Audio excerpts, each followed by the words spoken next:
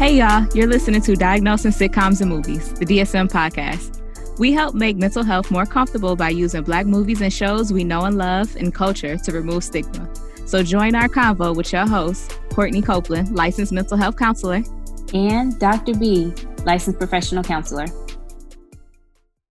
If you would like to improve the sound quality and visuals of the content that you are creating, but don't want to make the commitment of purchasing all of the equipment, you can do what our broke asses did and try Boxed Up. You can visit their website at tryboxedup.com or check out their Instagram page at tryboxedup. Deuce, deuce. First of all, I hated that. Like, out of all the signs, we had to do this. It just, it's the two fingers upside down on the chest with a little cricket hand. Because it's piece up 8 times. That's all I kept thinking about. Piece up 8 times down with the hand broke across the chest. You know, we can't say it, but, you know, back in the day, that was just a little sign that was, you know, inappropriate. But there aren't many cute gang signs to throw up. None of them make your hands look cute.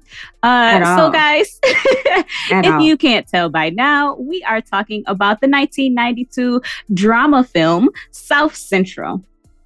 Girl, okay, first things first. I'm the realist. Jump right into it. Okay. Secondly, so I was being ignorant partly. This is my first time watching this movie. I knew it. I was going to ask you that. I knew it in my spirit. I knew it. For those of you who need to know and who usually don't care, this was in 1992 and I was 2 years old. Okay, I had no business watching this movie. Anyway, so what I was looking for as I was watching this movie. You've lived almost 30 years after that, so you could have seen it in one of those adult years.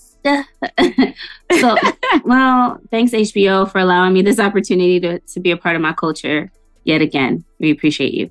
But I still hate you for canceling Lovecraft Country, HBO, if you're listening. Ooh, so it's a double-edged sword. It's two sides of this argument. I love you. I hate you. I hate you. I love you. I love you. I hate you. I love you. I hate you. Yeah, just want to throw that out there. I appreciate that. So I was looking and searching for where South Central was from Don't Be a Menace. Whatever, that long ass title. Don't be a menace in South Central while drinking your juice in the hood. Give it its just due. I cannot. It's all the words. Anyway, I was looking for the South Central in that title.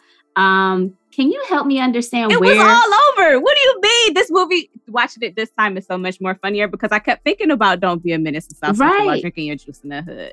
I could not get what? Where? Tell me. All of the jail stuff.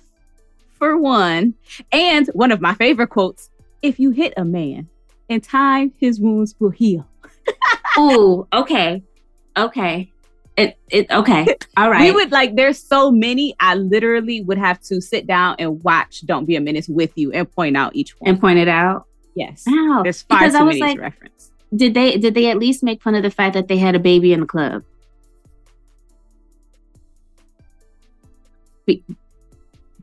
No. Is it technically Can we get into it? Club? Is it a club? I mean, there was a DJ who clearly, as soon as they walked in, Deuce walked in. It's like a big house party. Nonetheless, there's definitely lots of drugs and drinking, and there's a how hard Loco was dancing? Right. He was getting it. Loco was going hard on the dance floor. Woo! And then people holding the baby, and what he had the little dude, not the. He had him throw deuce with the bandana. Oh, jeez, with the bandana, child. So that wasn't in there, but that was funny to me. I was like, oh Lord, look at the people with the baby. I loved every second of it. I loved every second of it. I don't know. Loco wasn't supposed to be as funny to me as he was. Like, I'm sure you're supposed to be like, oh, this character. Oh, he is so funny to me. He's hilarious, actually. Especially when he thought he was going to roll up on that guy. And then he backed down on the stairs like, just kidding it.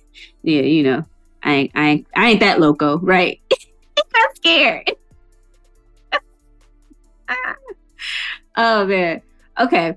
So the only quote that I have, and I'm probably going to say this hella wrong. Only quote? Okay. The only, I mean, maybe it's not the only. Okay. I'm willing to listen. Wait. So because I can't remember his name. What was the guy that they killed? Willie Manchester? Oh no, they didn't kill him. Sorry, just kidding. Smack Man, Jeannie Lamp. Jeannie Lamp, that's right. So when they came down from after talking to Jeannie Lamp, and who's the gang leader?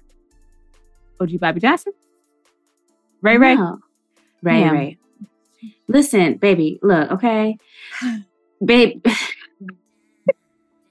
I just hope if you're listening to this podcast right now and on audio and not with the visual, I hope that you can hear the disappointment in my voice. Because listen, y'all, I'm using IMBD, DBMB, whatever. Girl, go to Google. At least they show pictures. Right. That's what I need, because I'm sitting here trying to find this man and he don't even have a picture on here. Like, damn. Anyway. So Ray, when he's telling them, man, we got to look out for our community. You know, we got to take care of our bitches and our kids. And I'm just like, damn, I thought he was going to say something a little bit more profound than our bitches and our kids. What do you mean? He's looking out for the women and children. That would have sounded a lot better than our bitches. It was an instant, like... Our bitches and our kids. Yeah, our bitches and our kids. Like, damn, okay, well, we just the bitches. And then he said it again, like, let's leave these bitches. Like, okay, well, all right, bye. Y'all go ahead, have a good time. I'm gonna let you take Jimmy with you.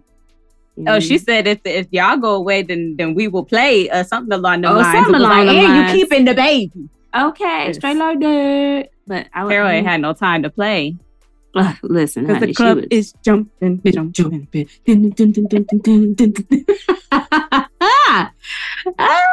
dumb. But I'm not surprised that that's your quote. It's just that that's not a quote that's often referenced for this film. I'm sorry. I thought it was.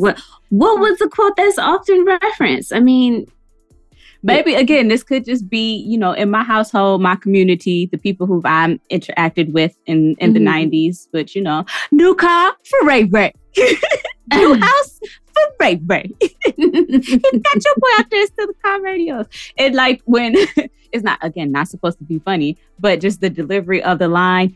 This is a man, Buddha, a man. Yes. That was definitely one of them that I was about to say. But that one, oh man, that was such an awkward scene. That was, first of all, where did he go to get all, 15 cases? He might have just went back to his cell.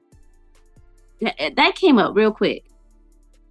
Like, they might have keep them on deck. They might, you know, that's their bartering tool. That's their currency, their form of cash and money. So if like you ran up to your bedroom real quick and pulled all your money from up under your mattress, somebody would feel like that was fast. Hold up. You got money on your mattress? Let me hold $1. Ma'am, it's a euphemism that we say in the hood, because some people did used to keep their money under the mattress until, debit cards became a thing and people started putting more money in the bank. I mean, I got a little shine. It's not in a Nike shoebox, but it's shine there. You know what I'm saying? It's akin to a Nike shoebox. Okay, so if you can envision, you know, people would put their money in a Nike shoebox. You put your money under the mattress. The generation before that, before the Nike shoebox, was putting theirs under the mattress. Oh, okay. Okay, all right. Now that we've explained everything to death, that it's no longer funny, let's talk about how ping pong is honky ball. I can deal with ball. What? Is this a West Coast thing? Never have I ever heard that. Just West Coast culture to me is funny. I think it's hilarious. I think like even like they're gangsters. The West Coast posturing is like real, like It's funny to me. Like if a man came up and was like set tripping or like tried to bang his set on me and did one of these, the way I would laugh in his face. I would get murdered. I would be killed because the way, I'd pee on myself and laughing. Friend, we can't have that happen, friend. I'm so sorry to any of my West Coast gangsters that are listening right now, but y'all know the way that y'all do stuff. It's just a little different. I mean, Jimmy was trying to do his little thing too, though. When he came outside, I was like, if you don't put your little shoulders down walking outside like that. Oh, he was cute with his overalls with a belt on. Help me understand. The 90s. What a time. Yeah. That would have been the 80s. That was the 80s. Wasn't it? I don't know. Either way. It was right around that time. Not around now somewhere. Yeah, it was. It was given very much New Edition. Very much. Was indeed. He was cute. It was given very much Another Bad Creation. Get into it. Very much. So all of those that may not know, this film is based on a book authored by Donald, I think it's Baker, could be Bakier. There's 2 E's, never seen that before. Anyway, he had a 1987 book that he wrote called The Crips. He was an educator and he was having a real hard time getting his youth engaged in reading. And so he wrote a book entitled The Crips, which is a fictional tale, but loosely based on the creation of the gang. And kind of went into some different themes that he felt that the kids in that neighborhood could relate to, that they would find interesting and engaging in a different way than having to read, like, say, Huckleberry Finn, where they say the word nigger. Just terrible things like that. So it was successful. The book was an adaptation of that, loose adaptation of that, but still they cut out some very important things because the man is always trying to get us. And so there's a very important relationship that happens, a friendship that is born among the children between the main character, who is Black, and a Mexican friend that he makes. And they always trying to keep us opposed from each other instead of us recognizing the similarities and the oppression that we are experiencing in this country and banding together to overthrow the oppressive power systems that are at play in all our lives. And so that part. And so I don't know if I am happy about this film or angry about this film. I think watching it again, do I find most of the serious parts funny? Yes. But also it is kind of riding the success of Boys in the Hood, which was created and directed by a Black man. And this is like Steven Spielberg and Oliver Stone's take on like and the monetization of gang life struggle. So for that part, I'm kind of like, yeah, it's a good movie, but I don't like white people making money off of our struggle and our pain. So there's that. Damn you, Steven Spielberg. While Jaws is still one of my favorite movies, damn you. So I don't know how I feel about this about this movie. Okay, so seeing it for the first time, I was like, man, this is sad. I don't know what I was expecting from this movie, honestly, but it was just like, damn. I think I didn't expect the ending to be what it was. Sorry, this is a spoiler if you haven't seen it. I've been spoiling it all this time. Whoops. I mean, that's kind of what we do on this show. Yeah, technically. I mean, we have to spoil things in order for us to diagnose. So, for me, I think the hardest part is just watching this child trying to find his identity while both of his parents aren't in his life, actively in his life, and seeing knowing the system. Not at the fault of OG Bobby Johnson, though. Right. Well, he was trying. His fault. He was, each time that he was out of jail, he was there. He made that commitment that night to the baby. I'm gonna be here. I'm home now. Things gonna change. And he also made a decision that night. But he also made a decision it looks like that night, but he made a decision after to pull that trigger. And yeah.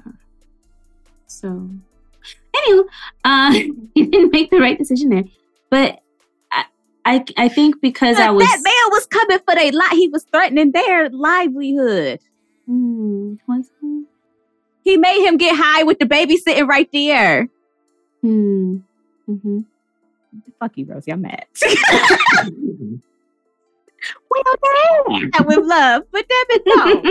He had to die. Now, there's certain lines you just don't cross. Trying to turn out his baby mama. It's just all types of, now, damn it, the man had to die. Look, I'm about to tell you what someone told me today. You have a choice. Let's look into reality choice theory here, right? He had choices. Now, granted, the environment was not the best environment because it limited his choices, right? He did not have to shoot and kill that man. He had a choice. Yes, either kill him or be terrorized for forever. Now, was it dumb for him not to wear gloves? That was the bad choice that he made. That's the only bad choice that was made the whole night. But damn it, Smackman had to die. All right. Well, according to street laws, street rules of which they were living and engaging in, that man had to die, or else it would have been advertisement to the rest of the criminal people around that it's okay for you to violate this man and his family. If people violate you and your family, then there have to be repercussions. Like, and you're this close to my house, so I can't ensure the safety of my family. Like, that man had to die. According to street law, if he was able to relocate and rehouse himself, he just got out of jail. He could have done it before killing him. What made the difference? Like, he made do to relocate after it was done, to be on the down low. So he should have lived his life fleeing from Smackman for the rest of his days. Absolutely not. There could have been a different way to approach this. I'm just saying he had choices, and if he made this commitment to be in his son's life, then that should have been the thing in his forefront, rather than this unnecessary nonsense with him and whatever. Logically, I completely agree with you. I'm also thinking that the human brain does not become fully developed until you're in your mid-20s. He was getting out of, if you look at the sign where he get out, he's getting out of juvenile prison or jail. So in my mind, he's like 17 years old. And to him, in that way, especially with the upbringing that he has, I'm thinking, does he have other choices? Yes. Do I think it's realistic for him to make those view those other choices in a logical, in that snap reaction kind of way? You know, and I really don't know if he wanted to kill him as much as like Ray was like, this man has to die. Right. And it's like, Ray, why can't your bitch ass do it? Have you? Because he not violating Ray family. Ray wanted him dead more than anybody. True. And if that was the case and he's the so-called leader, why didn't he take the position to kill him himself, especially knowing that one of your guys just got out and he's not going back to juvenile? 2 reasons. 1, because Ray was a manipulative asshole. 1. Yes. And 2, because OG Bobby Johnson's family was being threatened and violated. Well, okay. I'll take that. However, what were we talking about? I don't even know. Into these diagnoses, because I have no idea. That went on I didn't expect it to go there. Yeah, right. You diagnosed OG Bobby. No, you were giving me, weren't you giving me another quote about Smackman? I don't know. Shit, it's gone. OG Bobby Johnson. Yeah. I gave OG Bobby Johnson more so referencing the end of the film, looking at adjustment disorder for re-entry into society. It's really hard for me to get out. Sorry, guys. Words today. Are hard. And then I also gave him the V code. V codes are usually used for DSM-5, where Z codes are usually used for the ICD-10, which is another book that people use for diagnosing, but it's much more medically focused. So if you are doing like health related stuff, or if you practice inside of a hospital, you might be more inclined to use ICD-10, where it's more just psychology, counseling based, operates from DSM. But the Z code, V code that I used was problems related to release from prison, as well as parent-child relational problem, because it's kind of more so, like I said, operating from the end of the film, looking at what his presenting concerns were in that moment. Yeah. Okay. I agree. Definitely adjustment disorder. I could see that. And I agree with, of course, the Z code and V codes given. I remember what I was saying. I was just saying that his parents, Jimmy's parents, weren't involved in his life, and you said that wasn't by choice for Bobby, OG Bobby. Yeah. So just recognizing that this is something that is what was disheartening is like, okay, back then it was like really bad, and it just was disheartening that that's how I grew up, and then it's continuing within our community still. And it's I guess I had a feeling of hopelessness, like for a moment, like, you know, because there clearly was a message that was supposed to come through, you know, as far as gangs and drug and violence in the Black community and how it's impacting us. And so to see it and hear it is just like, fuck, like, where do we begin? How are we fixing this? How do we make it better? And I think that's when that little bit of hopelessness kind of set in. It's like, shit, it still hasn't gotten better yet.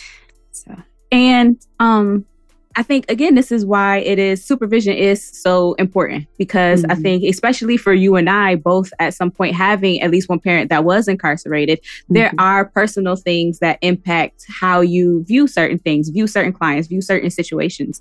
I think our biases can very much so at times cut out. Like, even if I come out, I think if we even look at our last two films with that we went over with New Jack City, my light, bright bias, not understanding things until I sat with it for a second. I was like, oh yeah, I'm completely wrong. Like, you got it. You're right. I'm viewing that from, it's the light bright. It's blinding me. I can't see it. I can't see the truth.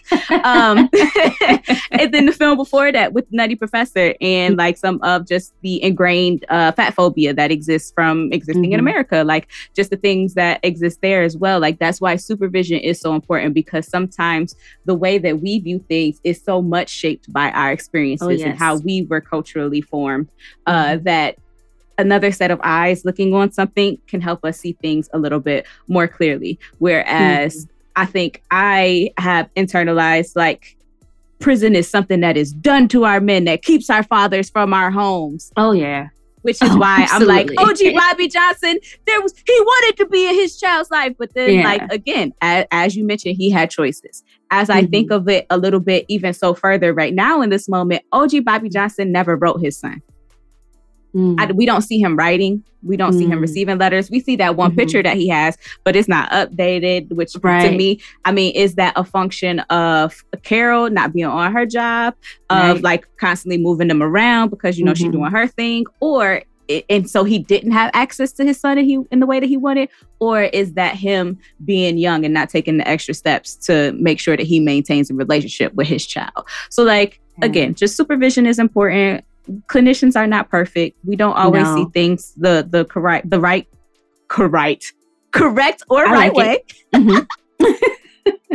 New word, correct.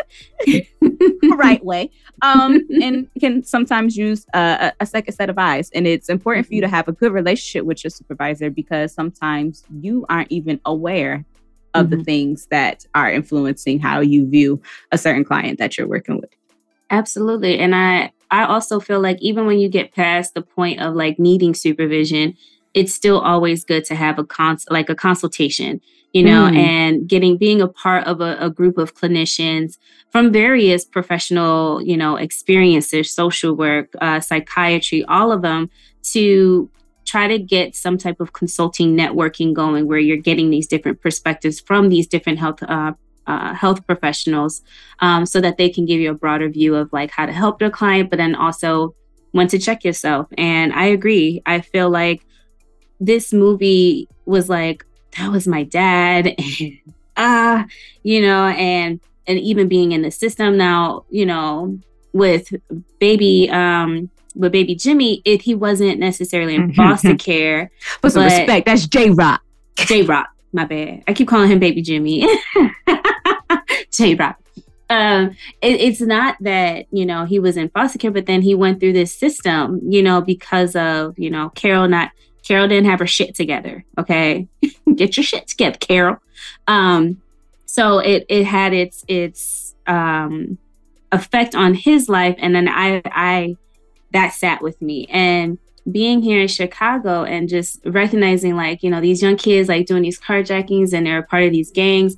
And a lot of times, like, they really feel like they only have so many options. It's like rap, basketball, some type of sport, or being in a gang. And literally it's like right up the street. Like it's around you. It's either one, you know, repping here, another one repping right there. Like, you know, you have no choice. It almost feels like when you said there's no choice, you know, that's when I'm like, well, yeah, I mean, shit, depending on your environment, you do only have a set limit of choices. And do you get beat up every day or do you get protection?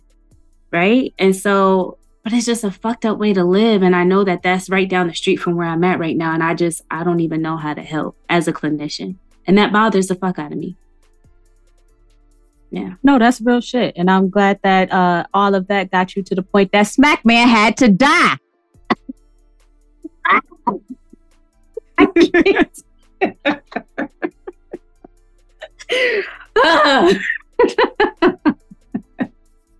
Fine, you're right. You so much. You're right. Damn it. How do you tolerate me? And look, I'm sitting here like, oh, maybe you got a point. All of them motherfuckers need to die. Like, now. No, we didn't say that. We didn't say that all of them need to die. No, there's rules to this shit. Okay. I don't understand. I need consultation, supervision, therapy. No, you just need a hood cousin. Teach you the laws of the streets. Jesus. I don't know them that well either. I was very much so on the porch. Neither here nor there though. But if OG Bobby Johnson was my client, I think I would very much so like to look into Iberian with him and look at how him not having his father around led to some of the choices that he was making. Like that's something that Ray Ray refers to in the beginning of the film when they're having their gang meeting. It was a meeting. Call to order, everyone. Call to order. Deuce. Listen up, motherfuckers. On today's agenda, we need to talk about how you need to ruin the childhood playgrounds in your area. Right. But no, they reference how them not having fathers. And I would really like to get into how those early childhood experiences impacted him. Also, the social justice component that is big in the Adlerian theory as well, with OG Bobby Johnson trying to make a change and starting with just his son first. And is that something that he feels like just pouring into his son is something that he would continue to do to change his life and that of his son, but also is that something that he would like to do on a larger scale and work with individuals who make the decision of leaving the gang, and what does that look like and moving forward, or at least just again, like you said, increasing and showing individuals that they have other options. There are more choices that are available to you, despite the fact that the world is constantly telling you that there aren't. And so I would be really excited to work with him in that way. And I think that as long as the gang, as Deuce don't come kill OG Bobby Johnson, I think that his prognosis is very fair. Oh yeah, absolutely. Yeah. I think if he can continue to get protection from the mosque and from the Muslims, the 5%ers, the whoever's who are on the outside, and that Deuce don't try him, I think that his prognosis is limitless. Yeah, I think he's going to end up relocating to like the most rural area you can think of, to get far, far away from them, or just to start, just going into a different area. And then eventually I think he would leave LA in totality. Because like you said, I mean, he can be found and taken care of at any time. So we don't need that. I do think his prognosis is really well, very good. And I love that the ending shows them, coming together and him protecting his son. And all he wanted, I just want my boy. I don't want none of this other shit you talking about. That's my son. Okay.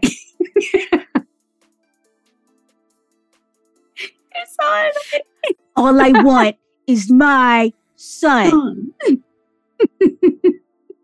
That's all he wanted. They was from LA. Right. All day. And so hard R's. Hated that Mr. Willie had to shoot the kid like that. Okay.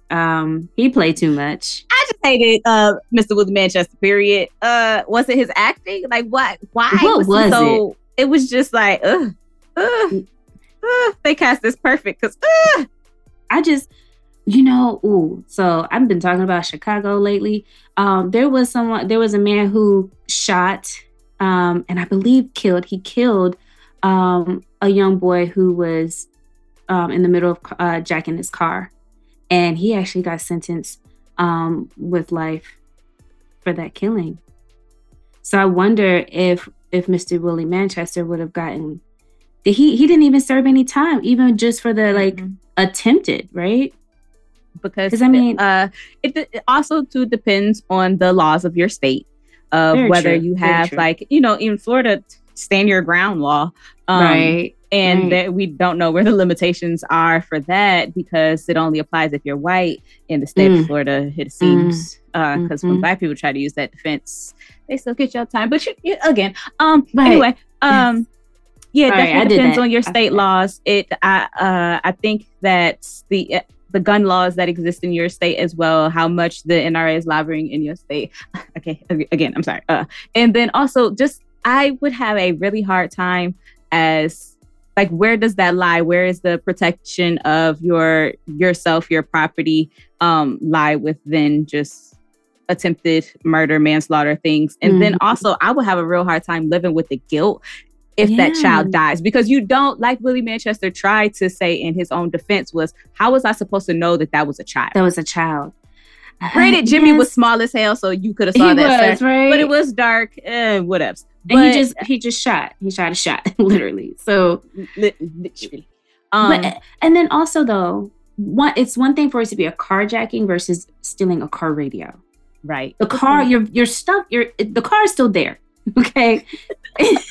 Now, if this is a carjacking, I think I have a little bit more understanding why you might shoot. But yeah, I thought that was crazy. It just, the age and everything just lined up for that just in my mind, because I was reading it recently in a newspaper. Girl, I ain't got no newspaper. On my Apple News. The newspaper. What am I? 50? So sorry. I love all you 50-year-olds. Yikes. I'm just Buffalo News from time to time. Girl, you open it up, shake out the creases and eat your bagel and drink coffee. Ma'am, if I had time to eat a bagel and drink coffee and read the paper, yes, the fuck I would. That sounds so relaxing right now. But okay, self-care. Get into it. You still got time for the new year. Let's go. She said no. Okay, but anyway, looking at that and just thinking about this particular case, especially Willie Manchester and that ending, I'm like, bro, why are you still fucking standing there? Run! The second they took their eyes off of me. Okay, you're still here. Run! But hey, maybe he still had Ray still had the gun, so you wait till you get that head nod. Okay, me too, Ray. Okay, but he got the hell up out of there since he gave him the head nod. But also just wanted to point out, fun fact, that Willie, the actress that plays Willie Manchester's wife, is also the actress that plays Smokey's mama in Friday. Oh, shit. Yes. Oh, really? She went from, really, to Make It Enough. I guess she stayed in that same neighborhood all them years. Hey. Is Willie Manchester Smokey's daddy? The universe connects. Dum, dum, dum. Leave that there for everyone. Moving on. We were talking about J-Rock a little bit. I definitely gave him Jimmy. I keep calling him J-Rock now. Baby Jimmy. Definitely gave him the V code of 61.8 upbringing away from parents. Because he was brought up away, unfortunately, aside, not with from both his parents. And I think that's like, if he were to be diagnosed by the school system or the group home that he was staying at, he very much so harshly would have been diagnosed with ODD, oppositional defiant disorder, which I can go through the criteria a little bit for that. And so the criteria that I feel like he meets for that, there are different areas of which that they kind of go through and you are looking to meet certain criteria within each area. So for angry, irritable mood, I think that he fits the often being touchy or easily annoyed and is often angry and resentful. For the argumentative and defiant behavior, I felt that he displayed the often arguing with authority figures or for children and adolescents with adults, and often actively defying or refusing to comply with requests from authority figures or with rules. And I thought it was extremely funny when he just refused to play honky ball and she bopped him upside the head with the ball. I said, that's right, Nurse Shelley, make your point. And then also the vindictiveness that is paramount in this diagnosis, where the individual has been spiteful or vindictive at least twice within past 6 months, where he had been doing things out and about as well in his young gang life, and then also wanting to get back at Willie Manchester for gauging him, as he said. But I think that would be a harsh diagnosis that would definitely follow him for a long time and doesn't take into consideration some of the experiences that he has had. So I think that a lighter diagnosis should be explored. Should be. That takes into account his trauma. Okay, so I think I have something for that. I went with that in my mind at first, and then I'm thinking that because of what he experienced, especially being shot, right? Like that's a trauma thing. And I think about that scene when his mom comes in and she's like, is he all right? Like, you don't even want to sit with him? Like, damn, now he need to learn he can't talk. Right. Like, wow. Like, you are really just an asshole. I hated her. And so for me, I gave reactive attachment disorder. And looking at the diagnostic criteria, I can see, some patterns with him, especially with his engagement with Miss Shelley. So one of them is a consistent pattern of inhibited, emotionally withdrawn behavior toward adult caregivers, manifested by both of the following. So the child rarely or minimally seeks comfort when distressed. And so I can't imagine, first of all, I hate getting a tattoo, yet alone being shot. And I'm over here trying to get some type of love and comfort. Okay. But, big spectrum of pain. I mean, yeah, well, okay. My knee surgery, right? So better. I had to go under for that, right? What? I don't think it's an equivalent of being shot. Maybe like childbirth, but what else? Okay, that's all I got. Shit, I tried. Anyway, so I usually try to seek comfort. And so for him to be a child and he wasn't really trying to seek a lot of comfort within that distress, but then also the other criteria is a persistent social and emotional disturbance characterized by two of the following. So minimal social and emotional responsiveness to others. You can see that when he's playing honky ball, especially when trying to play with the kids. But then, of course, Miss Shelley's like, well, if you won't play with them, then play with me. Limited positive affect. I don't know if this is just like for him thinking that, well, my dad is like, a gangster, so I have to have this affect as a gangster. So that one's a little hard. The LA posturing. It's right. I didn't know if that was appropriate for him culturally. And then episodes of unexplained irritability, sadness, and fearfulness that are evident even during non-threatening interactions with adult caregivers. And then you could see that again with Miss Shelley.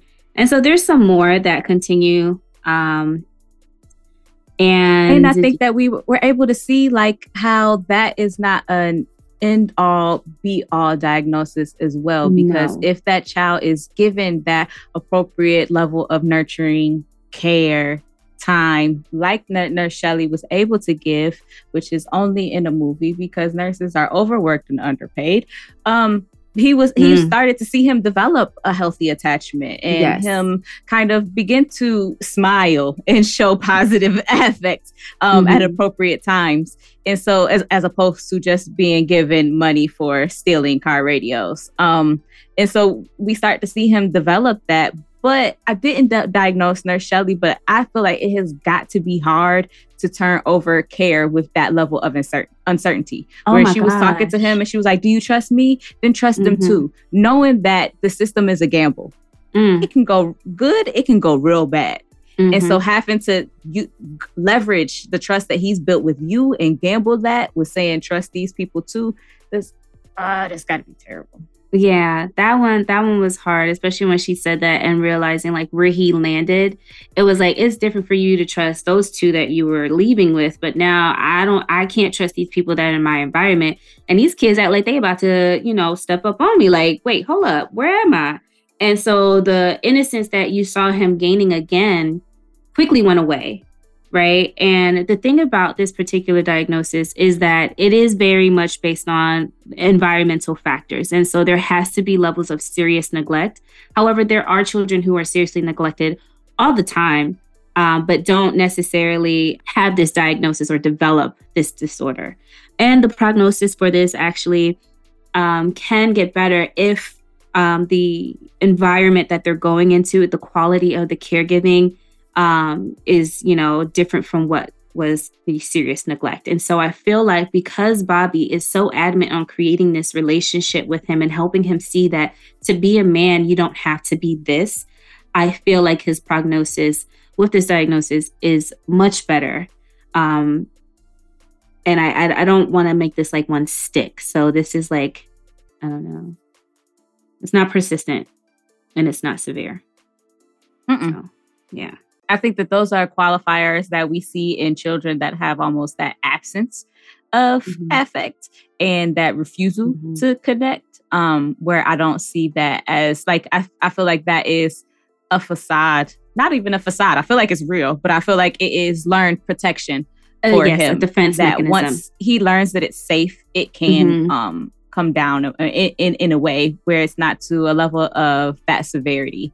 But yeah, I definitely feel that again, like you echoing what you said, that the care that he will receive from OG Bobby Johnson with him, wanting to really be there for his son and teaching him life lessons that if you hit a man in time, his wounds will heal. Message. What? Message.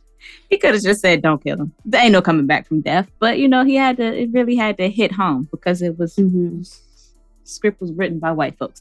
But, okay, I'm not going to do it. I ain't going to do it. Okay. So everybody was ready to kill Willie Manchester because, yes, he shot his son. I mean, Jimmy wanted to go back after him too. Understandable, because I would want that man dead too, shooting me like that. Shit, or at least want him shot. God damn it. Sorry, y'all. I'm not like this in real life. Yes, I am. So why didn't anyone? We don't know. We've never been shot before. Who knows how we would feel if we were shot? Being shot is a terrible, traumatic experience. Yes, and so how you would react. I think I would be very angry. Like, why would you do something like this to me? What the fuck? Like, you had to shoot me over a car radio? Your shit wasn't even that fly. No, I really want to come and shoot you. I didn't want to shoot nobody. I ain't a killer, but don't push me. Damn it. Now you pushed me. Shit. I'm just happy that Jimmy survived. He got shot in the back with a shotgun. You saw the back, though? See how he flew over the gate? Mama! I just don't understand why Bobby didn't come out wanting to kill Ray. Ray. Oh, you didn't see how first upset he was? So when that is the reason why he left. I feel like part of like with him leaving the gang is because he was so upset with Ray. He was still deuce when Loco told him like, even got your boy out there stealing car radios. And he was like, what? Ray got my boy, got Jimmy stealing radio. Like, so working for him or whatever it was that he said. I can't remember the exact words, but he was really, really upset. And I think had he not been incarcerated at that time, he was still in that frame of mind where if he was out, it would have been that situation. I feel like it would have been, But I feel with the life change that he made and the rededication and learn again, like you said before, learning options and feeling that, okay, I do have choices. And if I am dedicating my life to my son and really my son and really building that, like you said before, then he recognized that there's no if point. You hit a man in time, his wounds will heal. But it was funny, like 10 times. Man, shut up. Shut up. There's no coming back from that. And so I feel like that was part, and him leading by example, modeling the behavior for his son. I really do want to kill Ray Ray. Like, this was my best friend, and he had you out here working for him. Like, and he's doing all of the things that he was upset with Smack Man for. He's now doing those things. Exactly. He's not leading the gang in the way that I even wanted the gang to be led when I was in gang culture. Definitely now that I'm out of it, it's a problem. So, like, but there's no coming back from killing a man if you do that. So we'll do something different. I just want my son. My son. And again, like, to your point, we didn't do shit. They killed Genie. Eventually Ray Ray did something because he had his little black heart by the end of the film. So I don't know. But he gave himself one because if we were doing this to protect our children and our bitches, and right? The bitches. You can't forget the bitches. What should have been done, especially with him being like the second command, Ray Ray should have been taking care of Carol, not getting her high. Okay, that's two different things. And looking out that, but okay, keep going. And looking out for Jimmy.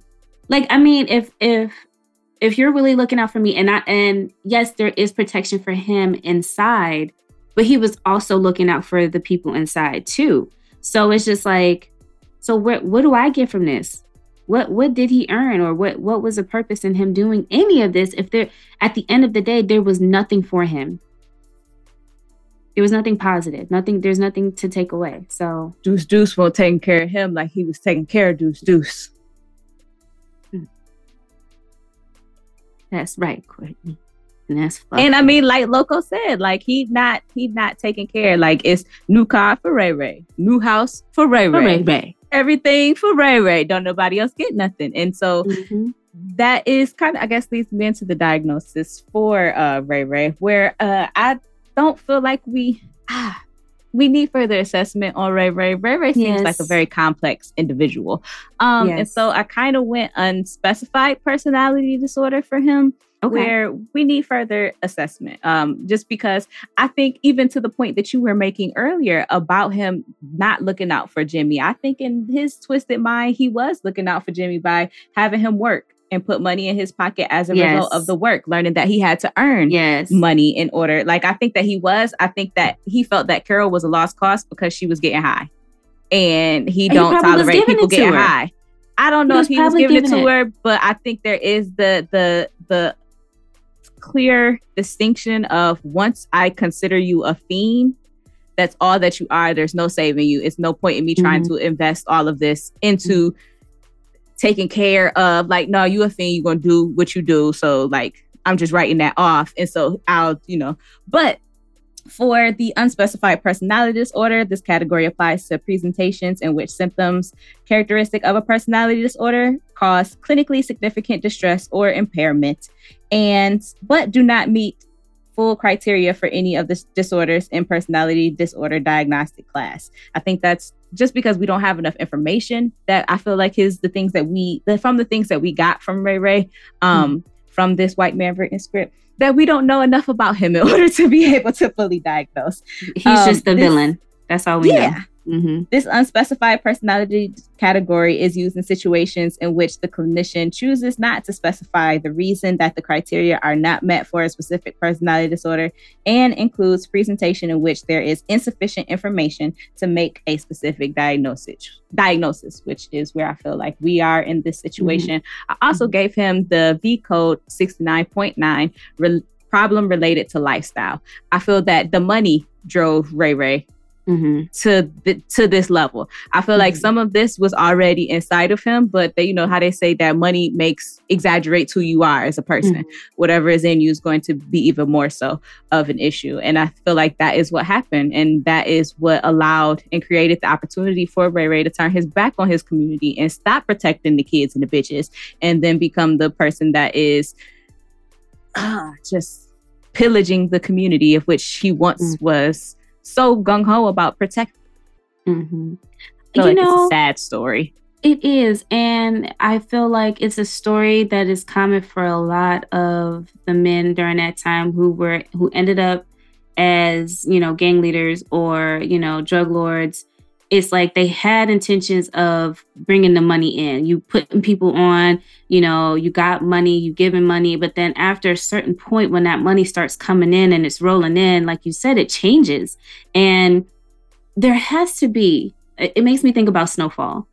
It has to be a moment where you look out in your community and you're seeing these fiends all over the place and you're seeing what you're selling is doing to them.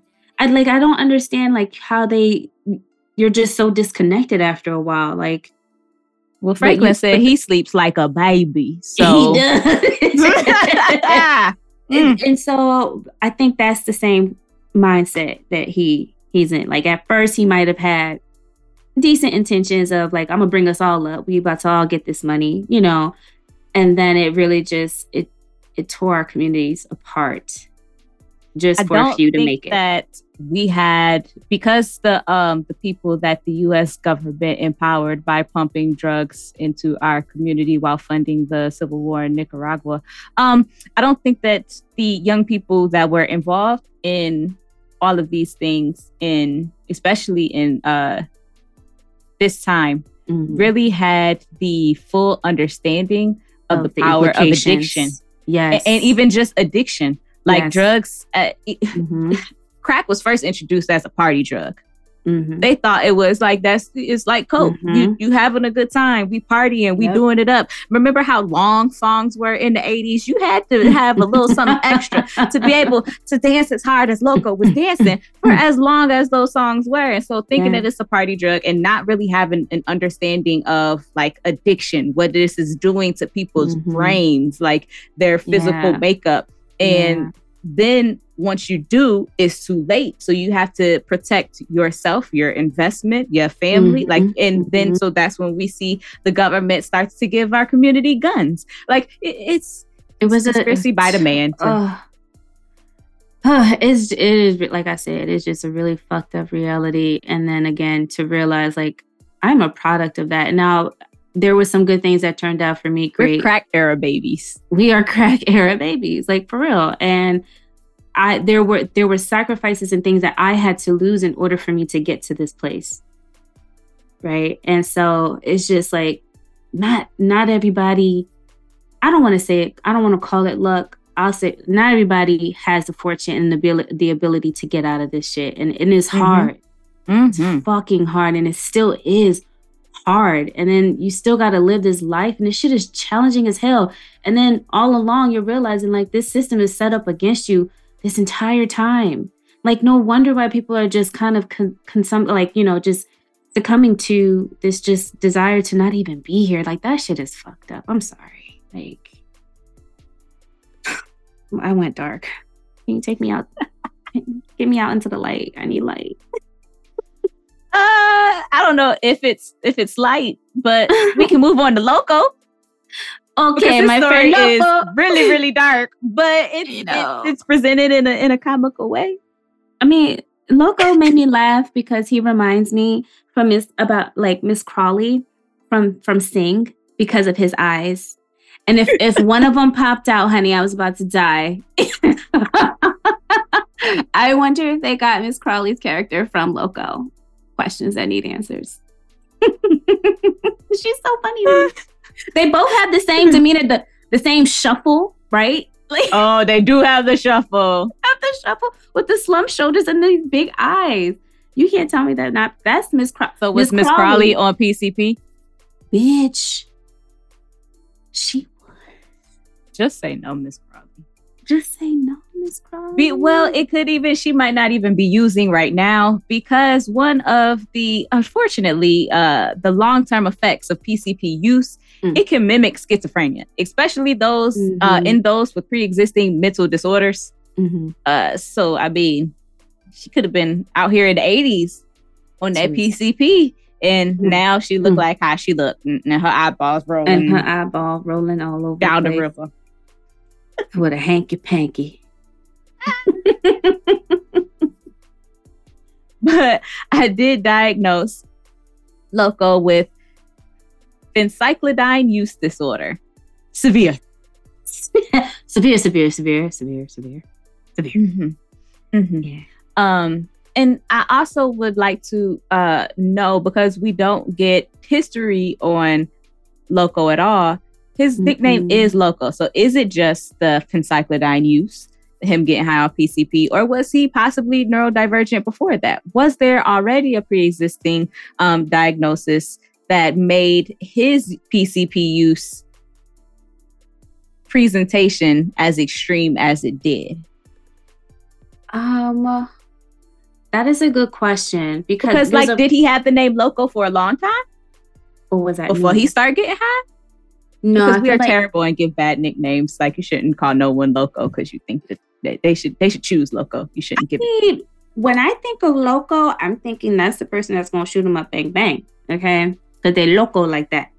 But Loco wasn't shoot him up, bang bang. You see him on the stairs with Smack Man where he. Yeah. And then even he was like, I can't be on my own. Like, can't be by yourself out here, Bobby. Okay. I know it's fucked up, but I need to stay with these. Gotta go, Bobby. Gotta go. Can't be by yourself out here,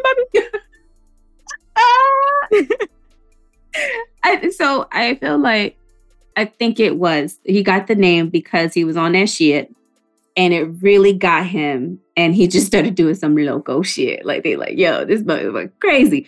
And you know what's sad too? I think sometimes we get entertainment, we get shits and giggles when we see someone acting out, when they under the influence. We laugh far too much at fiends. It's I mean, you have to laugh in order to keep going. Right? Dave Chappelle has a whole fucking skit, a whole character, right? On this, right? So this is in our culture. We understand, like, yeah, they be doing some crazy shit though. And the problem is, like, once you see that, you're going to give them some more. Because, just for shits and giggles, I feel like that's not even for shits and giggles. I think there is an understanding that that they needed to survive. That part. Yeah. And you want to help them fight that sick. There's a certain level that they're going to need in order to be able to sustain themselves after a while. I can imagine coming down from that. That, I don't even know what that would even look like, the withdrawal from that. I just imagine that there's shit. I imagine that you shit yourself.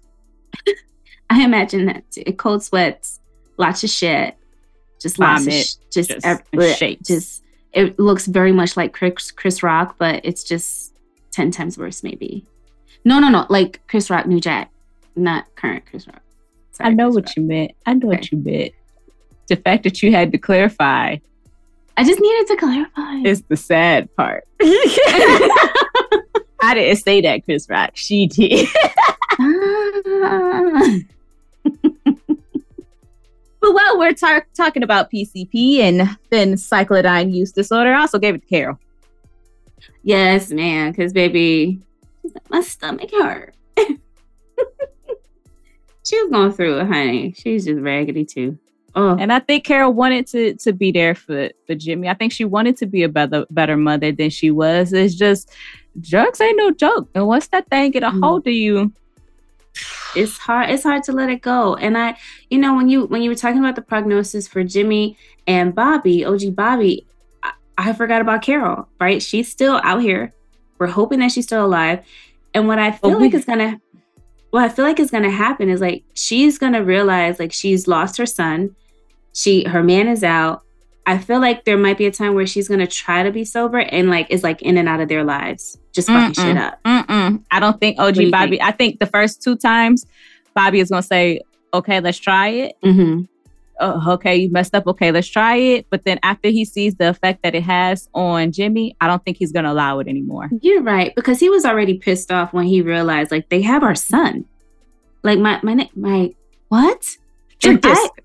Right, okay. I was like, shit, what is this? Swamp water is helping her come to life. Whatever it is, I need that. I need that in the morning. Like secret stuff. There's Folgers in her cup? Are you sure? I need that shit. Oh, Lord. But yeah, I would think, because just based off of, looking at family experiences, just movies, there's always that one that's on the drugs and they're trying to come back and trying to do better. And it just creates this cycle that makes it really hard for everyone involved. That is one thing that I didn't like about the film is that they didn't tie up the loose end with her. Like, we don't know if she is going to make the decision to even try to begin the process of recovery. We don't know. So its prognosis is really hard for her. We don't know if it will get worse or if it will get better. And so it's kind of just like out there. And so even I feel like treatment, what would I do? Like, she would definitely have to go to a drug treatment program. And I just feel like it would be like, you try to make me go to rehab. I said no. And so it's kind of up in the air. And drug treatment is not my specialty area of training. And so I can't even go off of how I think that would go for her based off of certain telltale signs because it's not my jam, unfortunately. I mean, I have some experience in substance use, and unfortunately, it's a revolving door. I think it really comes down to, change and whether or not they're ready for that change, where they are in that process. And for her, I think it really it has to be that individual choice for the change and not necessarily to change for the sake of wanting to be with her family. If that's the case, it's going to be a continuous revolving door. But if it's something that she wants for herself and she realizes this shit is fucking me up, I don't want this for myself anymore, I'm tired of this shit, then that treatment and her progression with that is going to look very different. So it just depends. And it's like you said, we don't have enough information to know, honestly. Same. Two other people that I wanted to talk about. One, I did not give a full diagnosis, just a V code. Ali.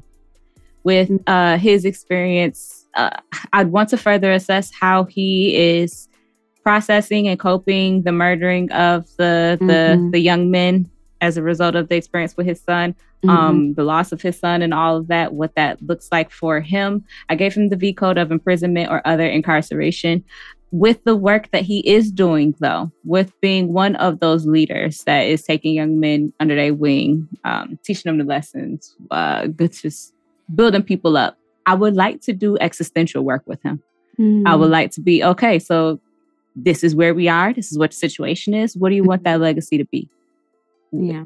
If you ain't here for life, bruh. So when you die, what do you want them to say about you? Like, really explore that. And okay, what are the things that you're doing in order to build that, to create that now? What are the areas would you like to continue to work on? I think that with Ali being so insightful, I think some very interesting work could be done there. Oh, absolutely. And I think because we have the perspective of seeing his work with OG Bobby, we can highlight that's a legacy. OG Bobby will never be the same again because of Ali. And so I can only imagine. Vice versa. And vice versa. Yes, absolutely. And so if that were my client and, just kind of having him list out the people that, he's positively impacted, the things that he's been able to do, because a lot of times we're our worst critic and we can go, I could give you a whole book, honey, about all the shit I done did and how I'm wrong and how I need to do this and I'm not good at that. But it's really a struggle for me to even come up with some nice things to say about myself sometimes. Even some of the successes that I've had, I minimize. And so having him recognize like the things that he was successful in, even though he may be incarcerated, he's changed lives. So there you have where are we with that? And how does that make you feel? And so I agree. I think that theory, I just blanked on the name of the theory. Existential. But no, I think you just laid out a beautifully treatment plan almost of working with him from a strengths-based approach. Strengths-based, yes, absolutely. That would be really good for him. And I appreciate having individuals like that in a system like that. Like that's real strength to be able to see and grow despite your circumstances. And sometimes I think that circumstances brings that out of people where it would not have existed without that circumstance. Like the yeah, I agree. And I think the I think that actually happened with my dad. I think he was changed. I think he was changed. And unfortunately, I didn't get a chance to see and meet that version of him. But he had his struggles before, and that his challenges with drugs got him, locked up in the first place. And so I think having those individuals, as sad as it is, it's almost God sent for them to have those types of people there to help them turn their lives around. One thing that my dad did share with me, hi Dad, if you're listening, is that it not only helps you help that individual, but it also helps you. It helps you mentally wrap your head around things. It helps you pass time. It gives you a sense of purpose. It gives you something to live for while you're on the inside, something to do, progress, goals, like different things. And also the good feeling of helping that just generally gives. And so, yeah, that's kind of why I say, like, some people, I don't know if they would have that given different circumstances. I also would like Black men to have the opportunity to find out without having to be incarcerated. But our Black men just deserve to live. Our Black men just deserve to live in general. Period. Like, full sense. On a much lighter note, someone who did not, according to my opinion, Smack Man. Oh no. His first manicure really bothered me. Honey, I said, this ain't new, but the men putting nail polish on, this ain't new. Y'all think y'all putting y'all in style of creating this new this has been around for a minute. Some of y'all since before y'all was born, okay? Don't come out here act like you doing some trend setting stuff. Get out of here. Go sit down. Paint your nails. Shut up. It was the damn near stiletto shape, though. Like, okay. It's neither here nor there. It's giving. And I said, I'm here for it. Giving with the manicure and the silk and the tailored and the juicy curl. Which is why I'm like, did y'all have to kill him, though? All you had to do is break his nails. Mess his hair up. Well, they did say that he was a former pimp. A lot of pimps are pretty. It's part bleach of, his clothes. You know not what I'm saying? bleach his clothes. Honey. Ooh, he would have been, ooh. He would have been mad. He would have killed them. If they bleached his suits, he would have killed them. Okay, listen. Go mess with his nail technician, make her go up missing because what, honey? There was a way around all of that. Okay, they could have really messed him up a lot more than just shooting him. Okay, they could have made his life miserable. All right, I'm done. If you're listening, gangbangers, here are your choices. These are the options. Instead of killing him, murder his innocent nail tech. I said make her come up missing. Oh, I guess that does sound like murderation. That's not nice. All right. Okay. Anywho, I diagnosed him with my favorite made-up diagnosis, PhD. Player-hating dickhead, which I put in the personality disorder category. Yes. It's just messed up cognitions about how you view yourself and others. True shit, man. I agree. Like things like impulsivity. Just it goes down the line. I mean, if you've listened to the show for a while, if you follow us, but you probably we love you. Don't. But if you want to hear like the full, go visit us on Belly. That's where Player Hated Dickhead originally got its coin on the DSM podcast. But all around asshole. Just your perception of reality is slightly skewed. How you thought that you was gonna try to get Carol to start turning tricks for your drugs. Get OG Bobby Johnson high with his child. And just continue to live and serve drugs in the community against the pleasure of the local ruling gang, while you are not even from this local area, so you only have your one muscle as your backup. How you thought you was going to successfully do all of that and live upstairs from Bobby? Like, how long did you think that you were going to be able to sustain this plan, sir? I don't I don't understand. Bobby is 17. Why is you doing all of this with this 17-year-old young man? In my mind, he was 17. I have no idea how old he really was. But in my mind, his character was 17. Like, and you a grown man. So, like, just all of it. Just player hating dickhead with a beautiful manicure. Yes.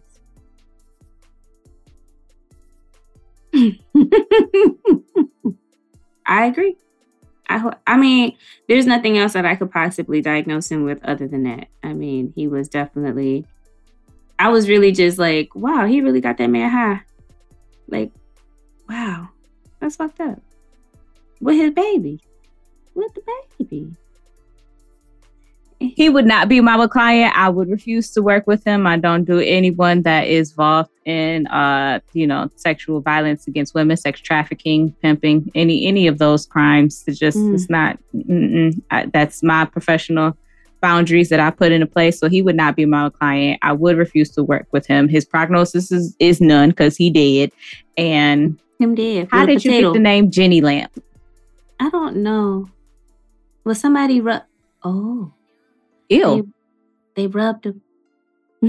Maybe because he was granting wishes of PCP. I don't know. Because you gotta rub him though. Ew. Just why would you be called a Genie? Smack Man. I like him. Smack Man's better. Smack Man better? I think so. I think that's fitting. But the potato. The rest in peace, potato. You know, what is the prognosis of the potato? It was burnt, right? It's in police custody now, so it's terrible. Terrible. Probably got fungi. It's probably going to get lost because, that's what happens to evidence in police custody, or tampered with, or planted at some other crime scene with, people they're trying to wrongfully convict. This movie just definitely puts me into my mode of, it's all a evil plan by the man to keep us all oppressed. I just don't understand the purpose of the potato. Oh, it's like a silencer. Why? Why did it need to be silent? Y'all ran a car into... I assume it's like a silencer. I've never used a potato on a gun to shoot someone. My childhood mind just always thought, oh, they keep doing it, so maybe it's to silence the shot. But you've already run a car through a door that I could have really just walked in. Right. They just could have walked in. I think they could have. Absolutely. Yeah. It's for dramatic effect. There wasn't enough action in the film. Right. Because, Oliver Stone needed action about gang violence. You don't want to just kick in the door waving the fofo. That's just so, like, that's just so typical. You know what I'm saying? So let's just run this car into here and roll out, shoot, and then use a potato for Smack Man. Okay, we rambling. If you would like to support the show to help us get more content out to you all, you can visit the website and follow the Support the Show link to become a Patreon member or donate on our Cash App. Now, we're happy to get the kind of money that jingles, but we'd rather the kind that folds. As always, be sure to follow us on Instagram at the DSM Podcast, and you can subscribe to our show wherever you get podcasts. While you're there, go ahead and leave us a comment because we are counselors and actually care about what you have to say. Until next time, y'all. Peace. Okay, bye, you cinephile.